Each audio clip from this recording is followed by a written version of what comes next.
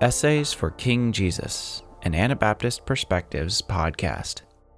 The audio essays on this channel come from our blog, which you can access in written form at essaysforkingjesus.org.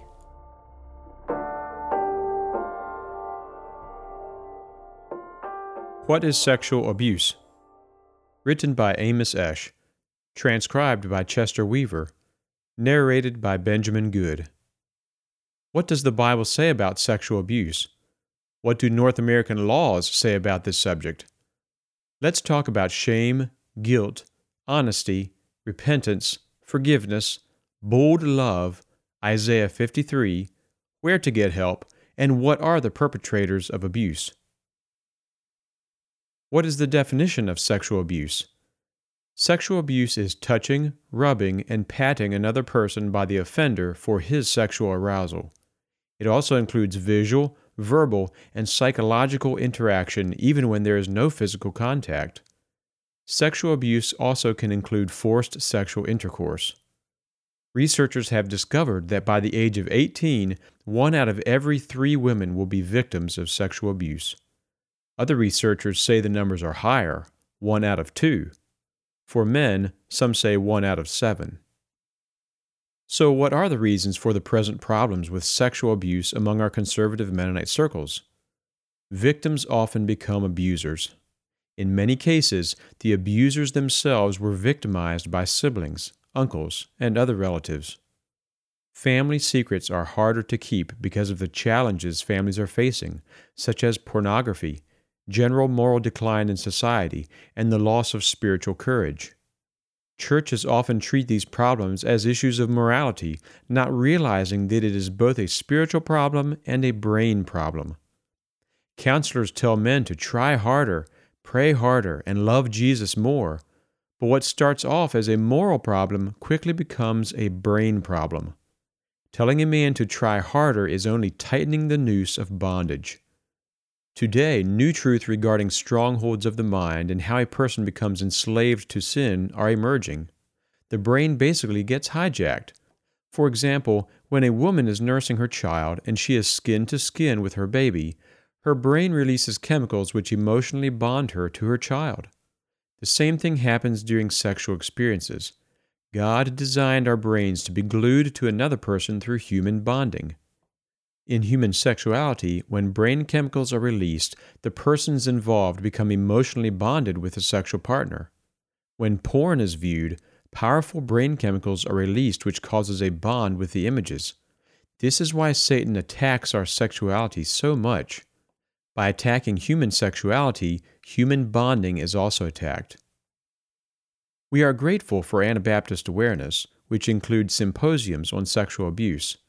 These workshops and seminars assist us in dealing with the challenges we experience, and yet the problem still exists because sin and immorality continue to be rampant just like in past years. Ezekiel 33 verse 10 reminds us that our sins will pine us away. Our sin causes moral, emotional, and spiritual rot. Godly human sexuality is indeed one of the most sacred bonds of humanity. However, just like Ezekiel reminds us, sin will rot. Perversions will cause such devastation.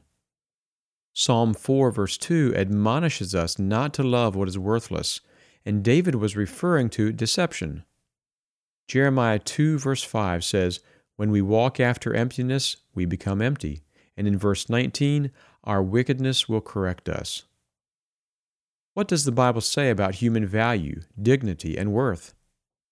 The major social concerns of the covenant include the sacredness of marriage, the value of women, and the vulnerable among our children. God used Moses to speak to the Israelites about sexual abuse in these scripture examples. Exodus 22, verse 19, Deuteronomy 27, verse 21, Leviticus 20, verses 15 and 16. He defined purity and sexuality. The Old Testament law also talked about incest and purity with relatives and in-laws. Leviticus 10, verses 20 and 21, has a long list of things mentioned including rape and prostitution.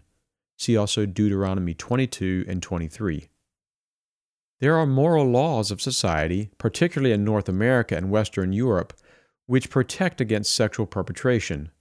As pastors and church leaders, if we hear of people under the age of 16 being sexually abused, we are required by law to report this to Child and Family Services and to our local police. So not only does the Bible address sexual abuse and God's view of it, but there is also North American order. Damages that go along with sexual abuse can include feelings of powerlessness, betrayal, confusion, and feelings of being rejected by God. The victim often feels smaller and weaker, and also feels unable to stop the abuse because of being threatened, trapped, or helpless. Frequently, the victim hates himself and becomes depressed.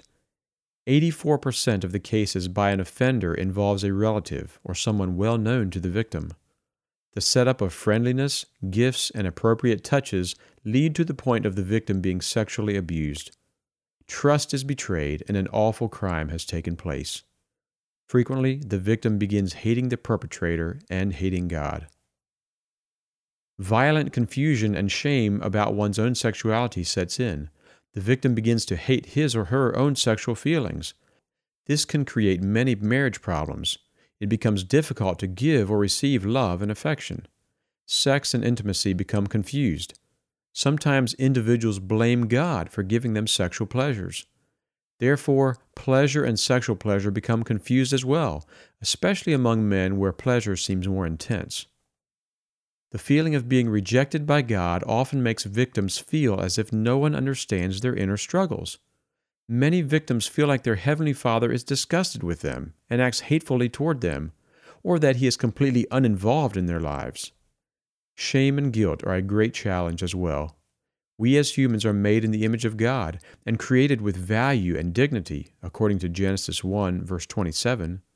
We also recognize and know that Genesis 3, verse 6 refers to the huge problem of sin and depravity in human nature, including our fallenness. Shame and guilt would decrease the potential for understanding our dignity and value, and thus we only see our sin and depravity. Rather than find ways to deal with our shame and guilt, we turn to self-hate, as well as hate and contempt for others, which frequently causes depression and repeated failures. The hate toward others frequently turns into gossip, critical attitudes, and cutting remarks. Because that approach does not work, we turn to performance, such as being a good worker or being involved in ministry. In the case of young people, high performance in sports or becoming a perfectionist helps to cover their shame and guilt. Our shame and guilt should move us to find remedies by turning to the Lord to deal with our shame and guilt.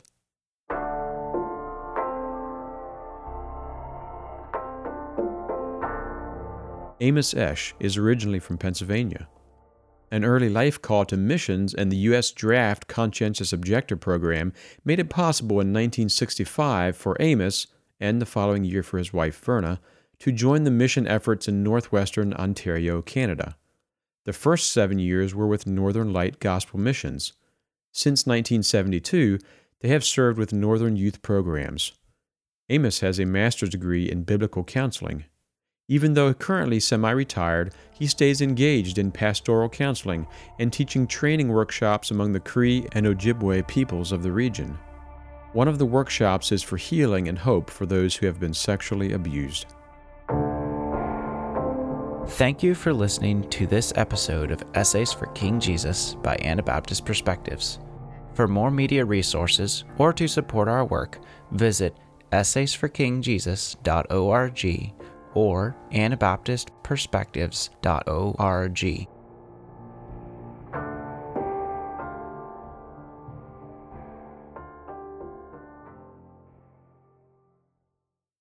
Thank you for listening to Anabaptist Perspectives. Your listening and sharing this with friends helps more people find our episodes. A special thanks to all of you who support Anabaptist Perspectives financially. We are here because of you. If you haven't had the chance to give yet this year, would you consider making a year-end donation? You can donate on our website or by check. Thank you so much for listening and supporting Anabaptist Perspectives.